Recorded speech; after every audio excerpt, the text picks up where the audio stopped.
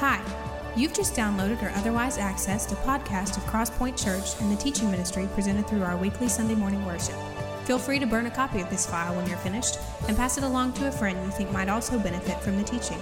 We hope you enjoy the message today, and thanks again for taking the time to visit. Never seen such recklessness in my life. What's the matter with you anyways?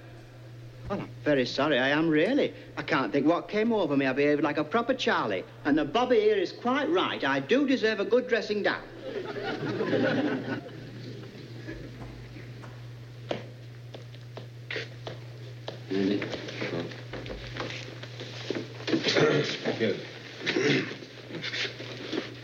Notice anything about this bird?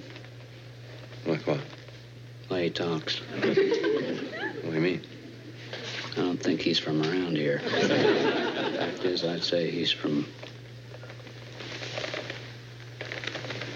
somewhere else. You think so? He's a troublemaker from another country. You really think so? He's a foreigner, all right. Maybe Canada. What do you think? You know where he just might be from? Heckman, Dwight, England.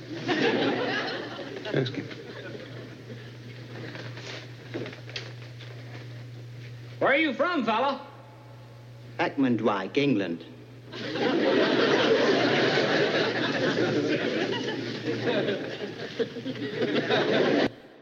About 35 years ago, I walked into a Hardee's in Philadelphia and ordered biscuits and gravy. The lady behind the counter said, "Oh, you're from the South, aren't you?" I said, "Yes, I am." She said, "We don't do biscuits and gravy up here."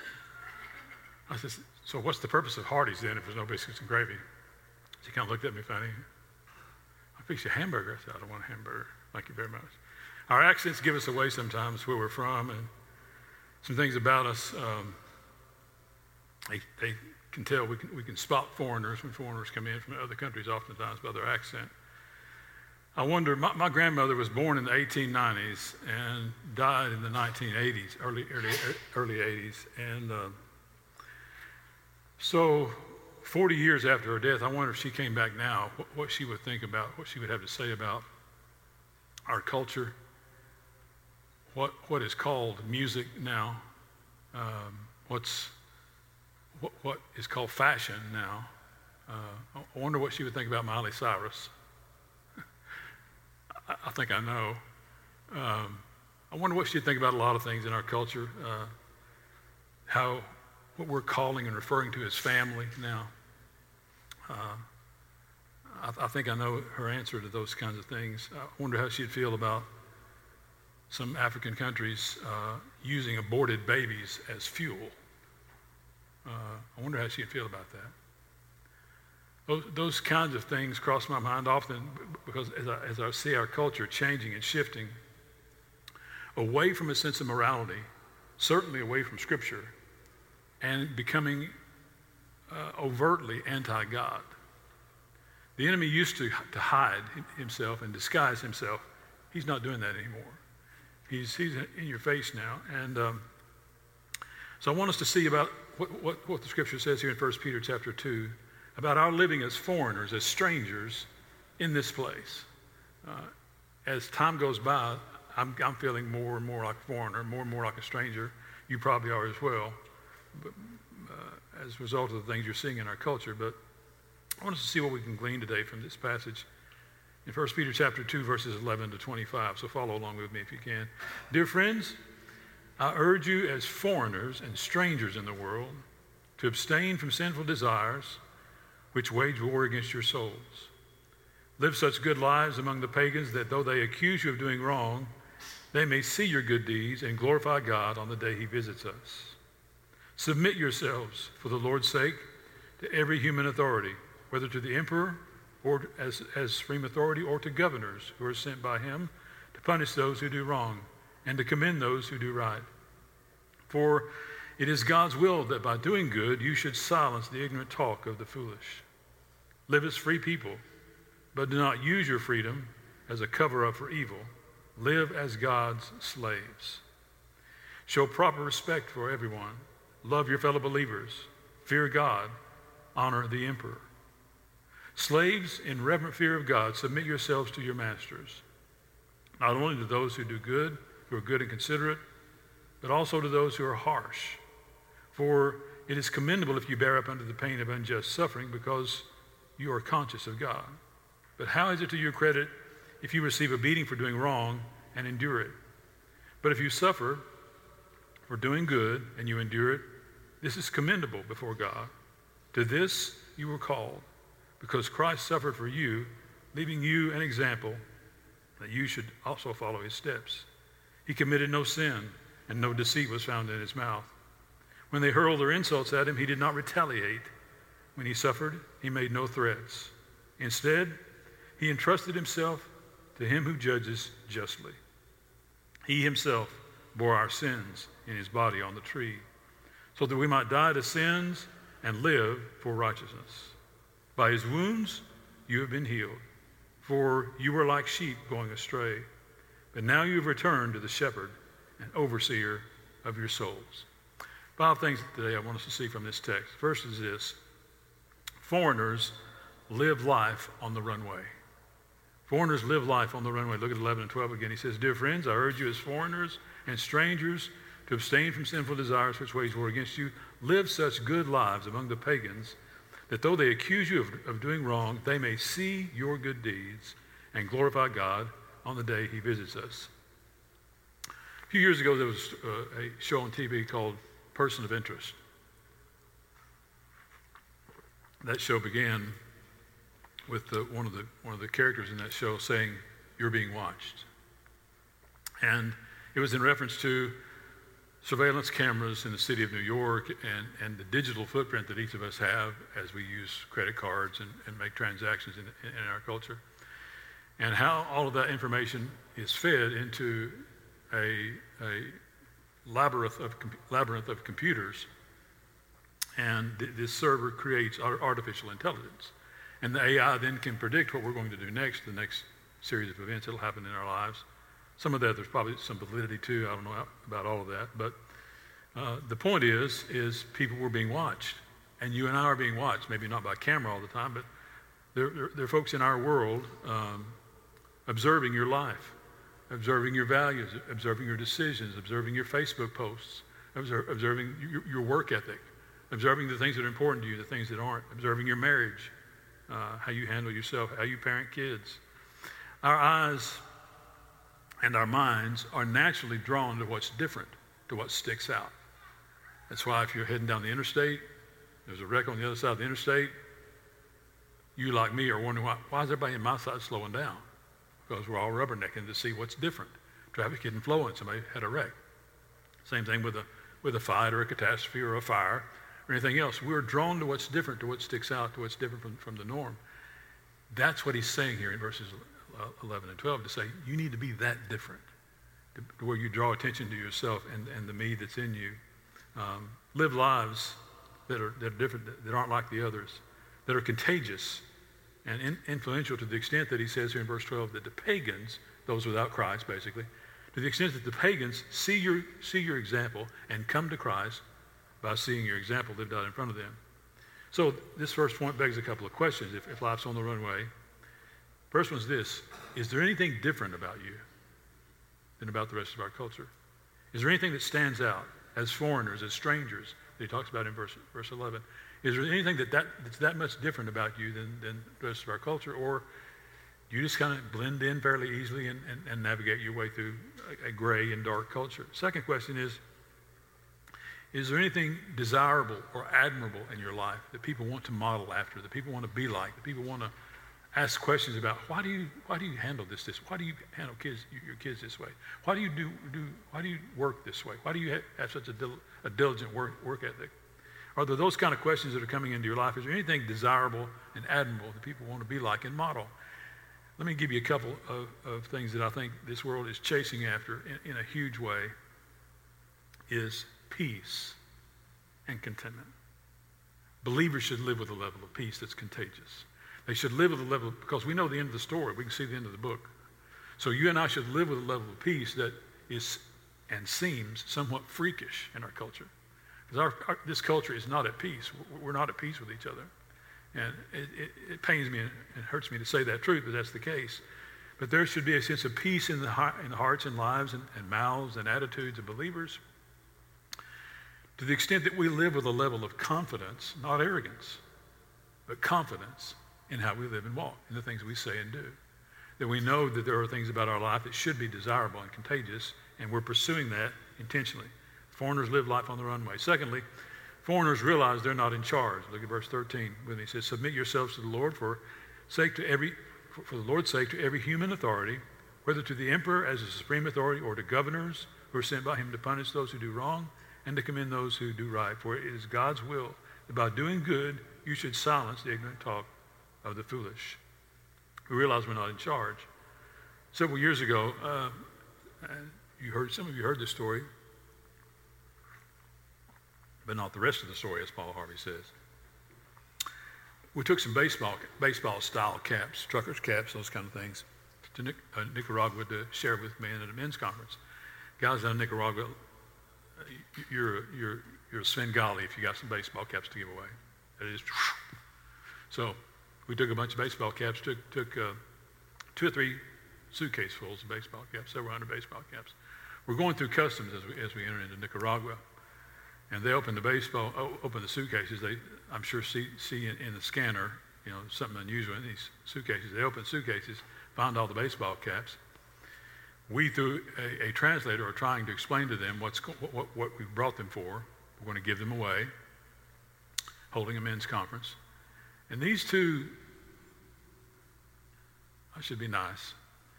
These two gentlemen across the table from me, and there were 3 or 4 of us standing there on our team. I'm trying to explain to them through an interpreter what these are for.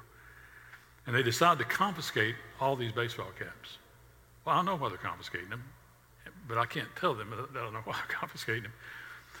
But it just flew all over me that 2 little shrimps that were 145 pounds soaking wet, 5 foot 4 inches tall, were looking at the rest of us men standing across the table from them saying, you can't take these baseball caps into the country. Everything in me wanted to jerk that guy up and say, yes, I can, and I will. Get your hands off my suitcase. I'm giving these to men. But I didn't do that. I submitted to authority, and it flew all over me that I had to. I didn't like a bit of it. But I submitted to authority. Heaven knows where those baseball caps are now. Probably in those guys' closets at home, I would say. But that's the idea that he's trying to convey here. You're not in charge. In fact, the more you act in charge, the more arrogant you become, and the more off-putting, oftentimes we are. He says submit here, meaning to respect and serve those in authority. It's what submission means, whether we agree or not. Whether we agree or not, we're called to submit. I don't like that truth. This is hard truth for me to preach and teach today because I don't like that. I'm a contrarian sometimes. And as a contrarian, I don't like to be told what to do, but he tells us here to listen. Here's the example. You think Jesus agreed with the Sanhedrin and with Pilate? He didn't agree with anything they were doing, and told them so publicly, ridiculed them. But when it mattered most, this mock trial that they put him through and taking of his life, he submitted to them willingly. Great lesson for you and I to understand this idea of submission, even when we don't agree. To understand we're not in charge. It was God's will that Jesus submit. It's God's will that you and I do too. You need to understand how the Scripture contextually presents itself. Why is that the case? Because we think that caving or compromise is what's occurring, but he is helping them see that as service. He's helping them see that as sacrifice, as submission. We see it as caving and compromise. By the time it gets to their eyes and their heart that need to know Jesus, he helps them see that as service and sacrifice. We've got to let go of our own perceptions in order to see the authority of God and walk in the authority of God according to his word, according to his design. This is one way, another scriptural example, basically of saying, life is not about you. And I need to hear that a lot. I don't know about you. I need to hear a lot, life is not about you, son. It's not about you. Get over yourself. It's about others. We're not in charge. Thirdly, foreigners live life on the runway, realize that we're not in charge. But thirdly, foreigners know themselves and each other. They know themselves and each other. Look at 16 and 17, which says, live as free people, but do not use your freedom as a cover-up for evil. Live as God's slaves. Show proper respect to everyone. Love your fellow believers. Fear God. Honor the emperor. Even though we're not slaves to government, we are to still be slaves to God, as he's saying here in this verse. However, look at these four pillars of submission here in verse 17. He says that we're to respect, we're to love, we're to fear, and we're to honor. Meaning we're to respect everyone. Regardless of title, regardless of substance, we're to respect everyone around us, show them respect. We're to love each other as believers, he says in verse 17. In the sense that there is such a deep love among the hearts of believers, and there should be in this church and every church across America this morning, that when people walk in, they wonder, why do they care so much about each other? I mean, they see each other once a week maybe, but there's something deeper. There's a bond deeper than just, hey, how you doing? How's your kids? Why is that the case? People should be drawn to that love for each other, and that's contagious, as he's saying here in this verse. Thirdly, this third pillar of submission is to fear God. Not in the sense that we're afraid to approach God, but in the sense that we recognize his supreme authority and we don't have it. We fear his authority. And finally, he says to honor government, to honor those in authority over us, to honor our leaders. Again, doesn't say anything about honor the ones you agree with. He says honor those in authority over you. Hard truth to swallow sometimes. Now, none of these things change who I am. It's hard truth to swallow, but none of these change who I am, but they do change how I live. They change how I behave. They change my attitudes. They change the way I approach people. They change the way I see others around me. Why is that so important? Because we're on a runway. You and I are under a microscope. People who know you're a person of faith watch you more closely than they watch someone else because they're waiting for you to slip and fall. You're under a microscope. That's why we need to realize these things about each other's submission to each other. Fourthly, foreigners live life on the runway, realize we're not in charge. Foreigners know themselves and each other. But fourthly, foreigners understand their job doesn't define them. They understand their job doesn't define them. Look at verse 18. Slaves, in reverent fear of God, submit yourselves to your masters, not only to those who are good and considerate, but also to those who are harsh. For it is commendable if you bear up under the pain of unjust suffering, because you are conscious of God. Slave, don't get hung up on the term slave in this verse, because it literally translates servant or worker. So he's talking about a worker or a person going about a task. What he's also saying here is that our faith defines us, not our job, not our career, not our profession. Now, that's harder for guys than it is for ladies, because guys make those connections. What we do for a living, what we do for money, what we do to pay bills, tends to define who we are. He's saying here, don't get definition that way. Get definition out of your relationship with me, not out of your relationship to an employer or a job or a career somewhere. That's an internal, not external thing. He's saying here that what should define us is not our job, but our faith. And not just our faith, but how our faith holds up under what he describes in verse 16 as harsh leadership. Meaning that it's hard to exercise our faith in some of those places sometimes because the leadership is harsh. Yet he says, even in harsh leadership, show your faith to be true. Show your love for me and your relationship with me to guide the things you do for work. It's even if it's unjust, even if it's unfair, even if it appears sometimes like suffering. What he speaks to in verse 19. Why? Because God is not concerned with fair. We looked at that a couple of months ago. God's not concerned with fair for you and I. His goal is not fair. It's never been fair. His goal is justice, not fairness. Rightness, not fairness. So you may be in situations on your job or what you do for work that's unfair and unjust, and as he says here, sometimes it seems even harsh to have to deal with. But he says, keep trudging, keep walking. Let your servanthood speak louder than your animosity for what you're doing, because our job doesn't define us, and it shouldn't. Finally, foreigners live life on the runway, realize we're not in charge, know themselves and each other, understand their jobs doesn't define them. But finally, foreigners learn to embrace, suffering. Foreigners learn to embrace suffering. Look at verse 21. says, to this you were called because Christ suffered for you, leaving you an example that you should follow in his steps. Follow in his steps.